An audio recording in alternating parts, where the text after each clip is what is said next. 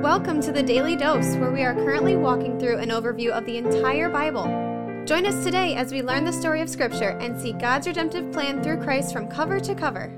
Let's listen to Matt Reisetter, Director of Christian Crusaders and the Cedar Falls Bible Conference. Today we're going to be in Luke chapter 20, verse 45 through chapter 21, verses 1 through 4. This is Jesus warning the people about the scribes, and it's an account of the widow's offering. To get there, we're going to skip the section in Luke 20, 41 through 44, where the question is asked, whose son is Christ? That is parallel to Matthew 22. You can learn more about that in episode 554. So today we're covering two different sections, but as I read through them, they kind of flow together and help us understand each text in light of the other one, hopefully getting the message that the Holy Spirit, through the pen of Luke, wanted to convey to us, the readers of this text. Verse 45, "And in the hearing of all the people, he said to his disciples, Beware of the scribes, who like to walk around in long robes and love greetings in the marketplaces and the best seats in the synagogues and the places of honor at feasts, who devour widows' houses and for a pretense make long prayers. They will receive the greater condemnation." By the way, this text is paralleled in Mark 12, 38 through 40. We did a devotion on that text in episode 635, and a much longer section in Matthew 23, 1 through 36 really covers Jesus' woes to the Pharisees. We did 5 episodes on that, 555 through 560, Matthew 23, 1 through 36. So one of the things that jumps out at me right away is verse 45, where it says, Jesus says all this in the hearing of all the people. Jesus is not trying to be quiet about his criticism of the scribes. He's not trying to not stir up controversy. He's saying this loud and proud in front of everyone, presumably including some scribes themselves. Beware of the scribes. Who were the scribes? The scribes were Jewish scholars who studied the law. They transcribed it. They wrote commentaries on it. And as Jesus describes here, they like to walk around like big shots, well-educated, sophisticated, distributors of knowledge, protectors and defenders of the Jewish status quo. Got along well with the Pharisees, the teachers of the law. They like to be noticed. They like to be revered. They like people to watch them as they walk around in all their splendor and high status. Jesus also says they devour widows' houses. What does that mean? Well, because of their status in the community, they might be something like executors of estates after a woman is widowed by a man. And they know the law, and they know the regulations, and they know the loopholes, and so they use all that stuff to their favor and basically leave her high and dry and steal her stuff in a legal and acceptable way. These guys are sickening, and Jesus rightly says they'll receive the greater condemnation. Now check out this next section. Remember, Luke is writing an orderly account for Theophilus, so there must be a reason that this comes right after that. Chapter 21, verse 1. Jesus looked up and saw the rich putting their gifts into the offering box, and he saw a poor widow put in 2 small copper coins. And he said, Truly, I tell you, this poor widow has put in more than all of them, for they all contributed out of their abundance, but she out of her poverty put in all she had to live on. This text is parallel, by the way, in Mark 12, verses 41 through 44. We did a devotion on that in episode 635 as well, which is also tied together with Jesus' commentary on the scribes in the book of Mark. It's interesting, the timing of this. Jesus just described these scribes as devouring widows' houses, and then, oh, look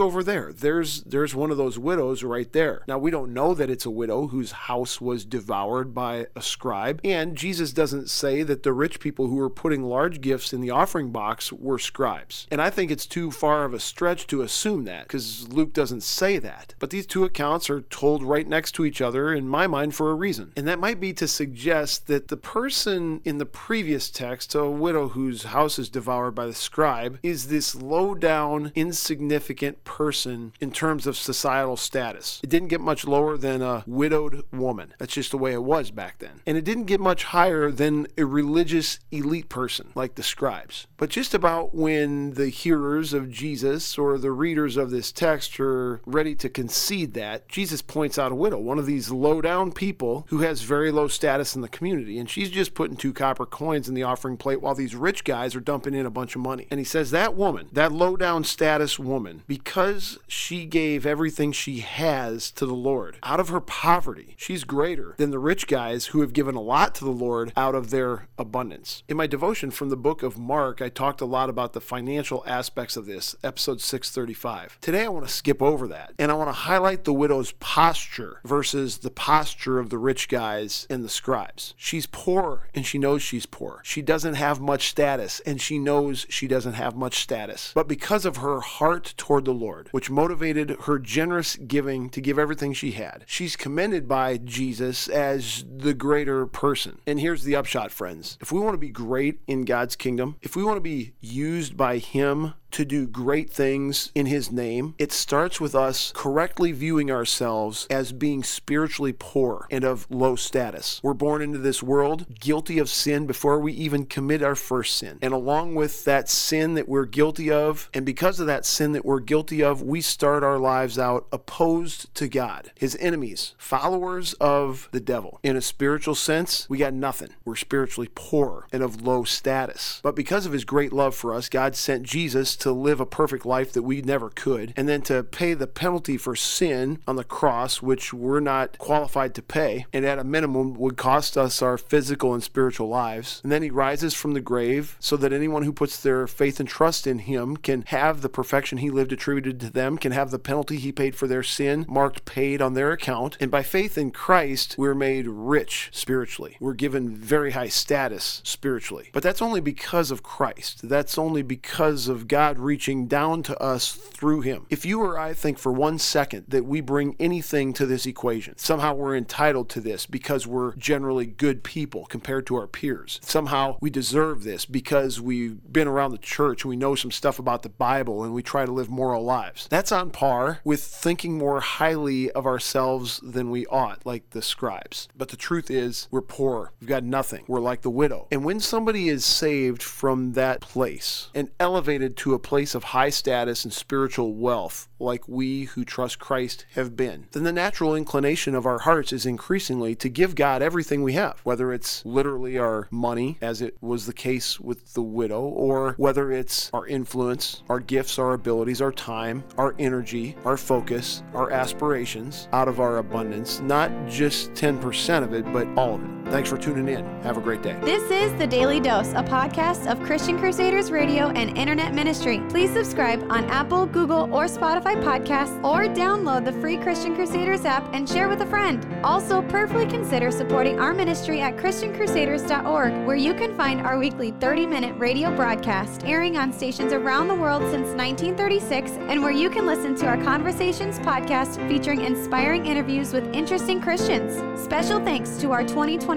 Daily Dose sponsor, The Family Leader. God designed 3 social institutions: the family, the church, and government. At The Family Leader, they are bringing all 3 together, honoring God and blessing our neighbors. Learn how and join them at thefamilyleader.com. We also want to highlight another special ministry partner, the Cedar Falls Bible Conference. Check out conference videos and schedule of events online at cedarfallsbibleconference.com, and mark your calendars for Saturday, July 29th through Saturday, August 5th, 2023 for the 102nd Annual Cedar Falls Bible Conference. Thank you for listening, and may God richly bless you.